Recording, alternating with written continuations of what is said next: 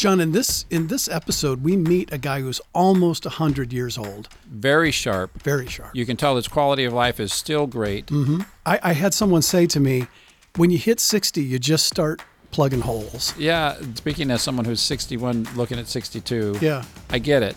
I mean, the most flattering thing anyone has said to me in a long, long time was a week or two ago when someone said, "You're young at heart." And I thought, I wanted to kiss him, right? I'll take it.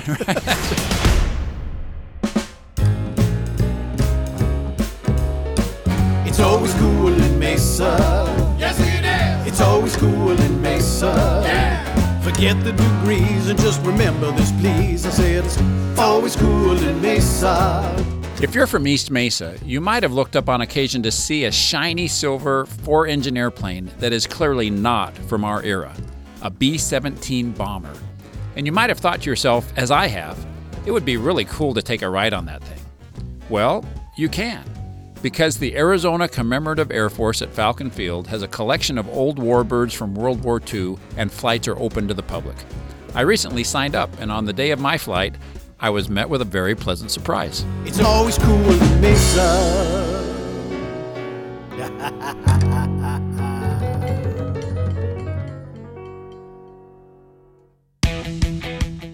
This episode is brought to you by our good friends at the Boeing Company.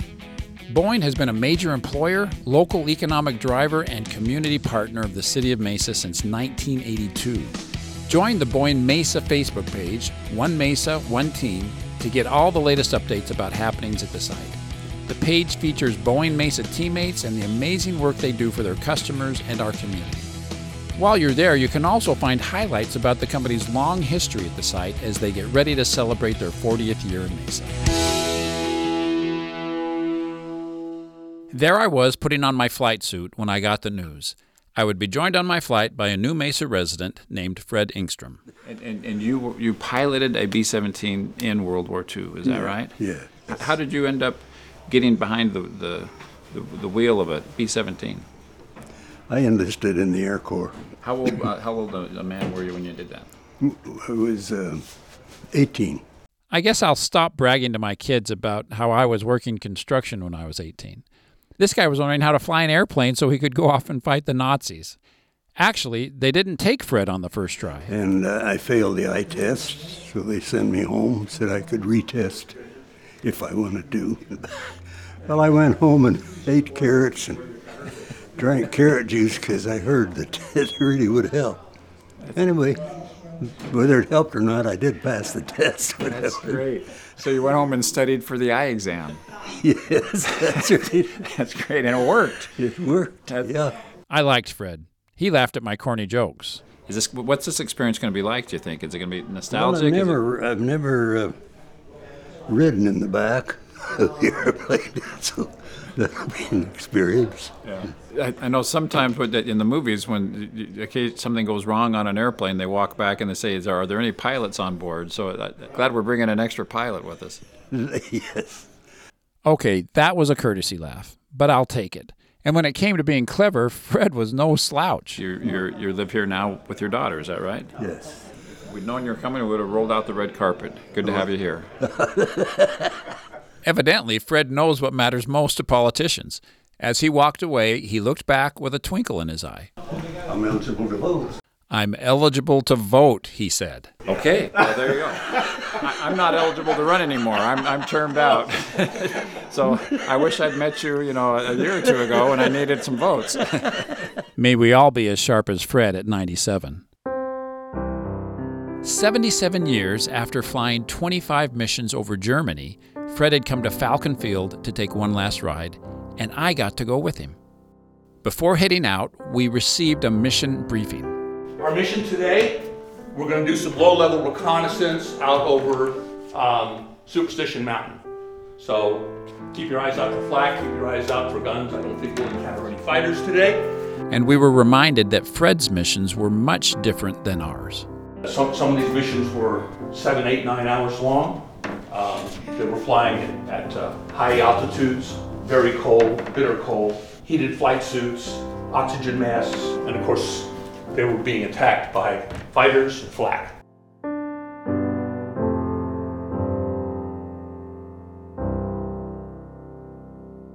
When it was time for us to board, Fred and I and the others went outside, and there it was, the B-17 they call Sentimental Journey. Gonna take a sentimental journey. Gonna set my heart at ease. And she's not the only warbird you can ride at Falcon Field. There's a PT-17 biplane, a T-6, a C-45, a C-47, and a Mitchell B-25. Who did this? Who had the vision to preserve these planes?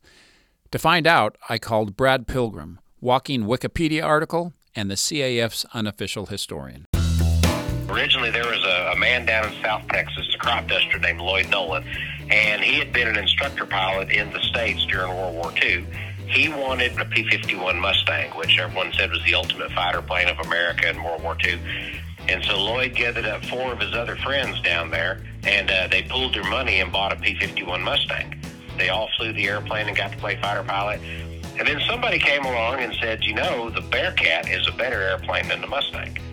And, of course, all the Air Force pilots are like, there's no way that could be true, but we'll buy a Bearcat and we'll find out. So they went out to Litchfield Park there in Arizona, and that's where the Navy had thousands of stored airplanes that were surplus. Mm-hmm. And they were horrified when they got there that they found out the government was not doing anything to preserve these airplanes.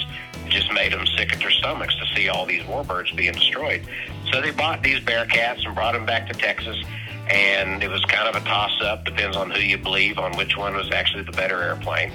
But it was in 1960 that they really got organized and started trying to buy copies of other airplanes, basically to keep them from being melted down. The commemorative Air Force was born.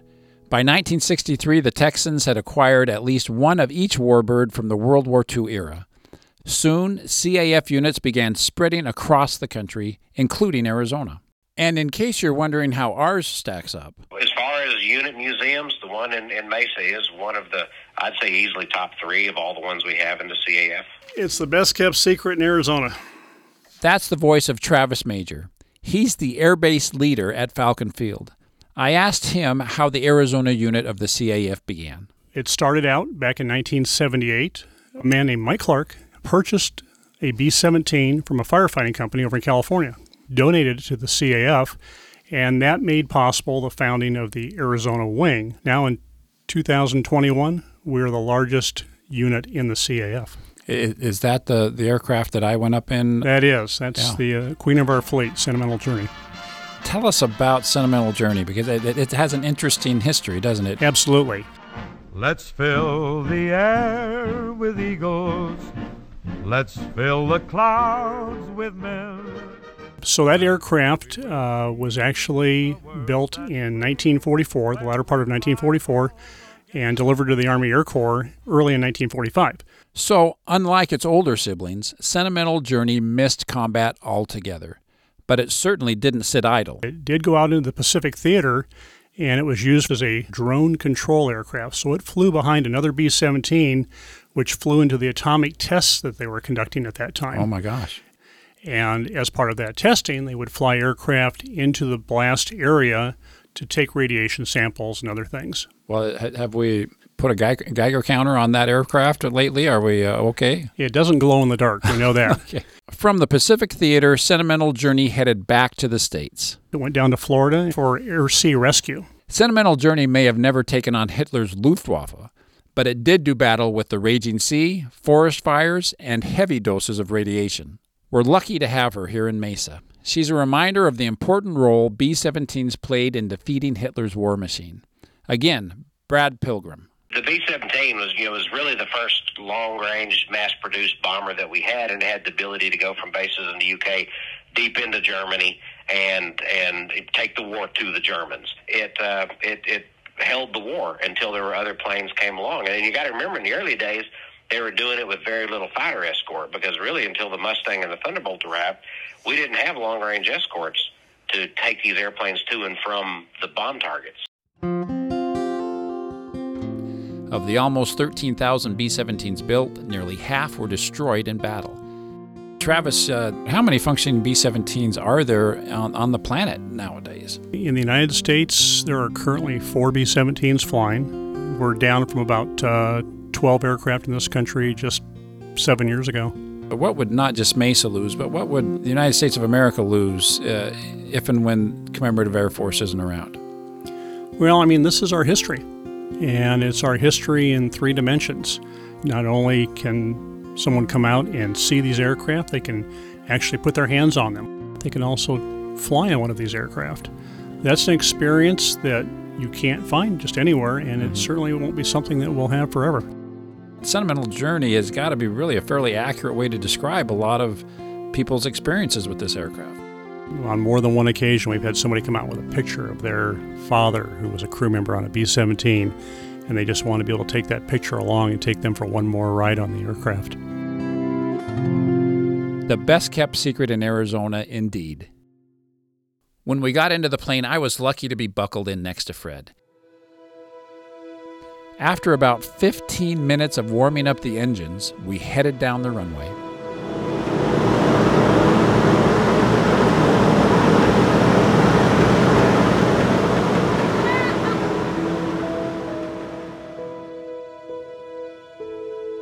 A few minutes into the flight, you're allowed to stand up and move around. The view of East Mesa and the Superstition Mountains is absolutely spectacular.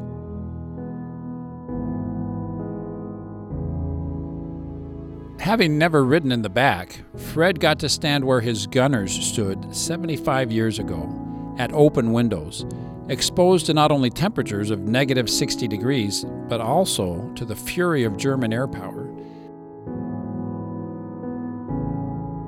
I asked Fred how he felt about riding in a B-17 again.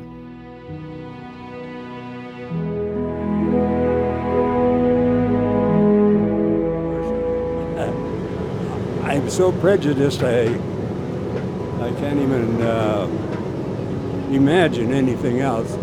This airplane is so stable, so flight-worthy. You've seen those pictures where it came back with holes through the wings and the tails and those kind of things. Not too many airplanes will take that kind of a beating. So since I was there, I was glad to be in this B-17.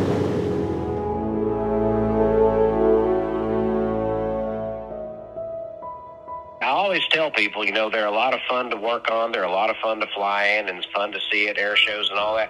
But you can never forget that there was a time that people did this for real. A half an hour after taking off, Sentimental Journey safely returned Fred Engstrom from his 26th and final mission.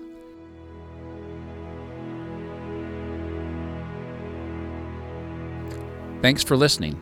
Please remember to like and subscribe to It's Always Cool in Mesa on iTunes, Spotify, or wherever you listen to podcasts.